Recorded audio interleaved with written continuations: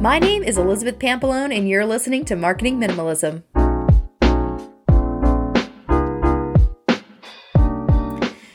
I wanted to talk today a little bit more about social media. I know this is becoming a social media podcast, I feel like. But I wanted to talk about something specific, and that is the way that social media was designed. And I know that last time we talked a little bit about, how you could get rid of social media in your marketing and if that's even possible. And before that, we talked about, how social media is making us dumber. And today I want to talk about the design of social media and that it was actually designed to trigger your addiction kind of part of your brain. And everyone has it. Now, some people are more susceptible to these things, as we know through the different addictions of substance abuse and things like that.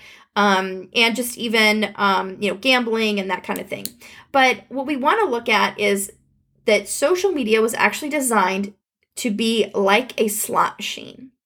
And if you think about it, the likes that were introduced by Facebook and some other apps, along the way, those were not built into the original systems. They were introduced later. And once they were introduced, it was kind of an abstract way of someone knowing whether what they were saying, what they were putting out there was being recognized and being recognized well. So if you only have 2 or 3 likes on a post, kind of makes you feel a little crappy. Like, oh man, that didn't work. It wasn't worth it. I need to do better, right? I need to put something out better. But if you have 20 or 30 or 100 or 1,000 or 200,000 likes on a post or 1 million likes on a post, these things happen, then you feel like, wow, I must be really resonating. This is the best stuff I've ever put out.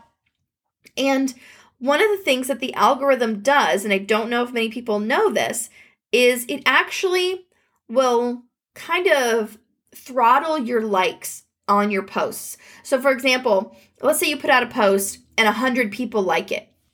It will actually show you that 10 people like it. And then it will show you that 30 people like it.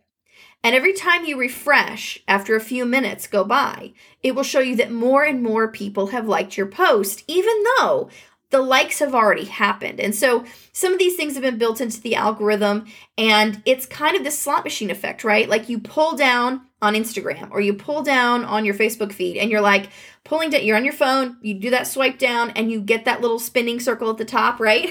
And it's like, okay, we're loading new stuff for you. We're loading the latest thing. And then you see that number go up on your post and you're like, oh, yes, I did it. And so it's like that slot machine effect, right? You pull the handle, you pull the lever, you wait for the things to spin inside the machine, right? And then it turns up 7 cherry, and then, the logo of the company or whatever. And so you're like, okay, I got 2 sevens. All right, let's try again. And you pull again, and it becomes this like, I wonder if I can. And you kind of have this need to see what's next. And you never know what's going to happen. So it's like this kind of like suspenseful thing, but that is fun, right? And so that's kind of what happens with social media. So I want you to kind of think about that as you evaluate your social media, as you look to it to see if it's actually bringing you value, bringing you clients and customers, and also bringing your clients and customers value. The way that we teach small businesses these days to market is completely unsustainable. We can't keep letting the tech world dictate our feelings and our moods. And that's what social media really has done. And when I did my social media exodus years ago, and I did that like 9-month respite, it was kind of the beginning of my life was generally one free of anxiety, I noticed. And after I did that respite, I noticed it had changed again. Like I had become this like super anxious person. I was like, why am I going to choose to live like that? And I think a lot of people are starting to see this. And so as marketers, we need to be aware of these things so that one, we can adapt to it ahead of the curve, but also for our own selves. We're also people. And we use these products and we use these systems just like everyone else does. It's kind of like, and this is a really bad analogy, but it's the only thing I can think of at the moment. But like if you are the drug dealer, right, and you're selling the drugs, you're probably going to take them at some point. You're probably going to go, oh man, these people are having so much fun. I probably should try this. And it's not good for you, right? It's not good. It's bad. But you're going to get to a point where you're just like, okay, I just have to join in. I have to know my customers better by doing what they do, right? And so I know it's a horrible analogy, but still it's like this idea that we have to be a user too. And we don't. There's totally nothing that says we have to be a user. Now, if we want to boost the engagement and comment all the time and share things from other people, then yeah, you have to be a user. But if you think about even the language I'm saying, social media companies have the words users. It's like you're a drug addict. It's really an addiction thing. So I digress. I don't want to make you too crazy with some of these things that I've been thinking about and ruminating over.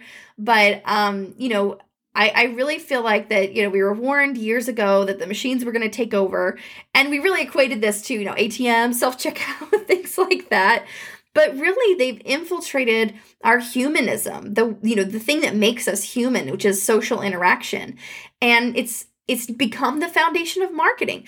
And they've infiltrated that. And I think that, if we don't recognize that now, ahead of the time when all of this comes crashing down, then we will not be able to sustain or survive what's next. So I think we need to lead the way and be a little bit skeptical of what's happening with the social and in the social world, and find those alternatives now before it's too late.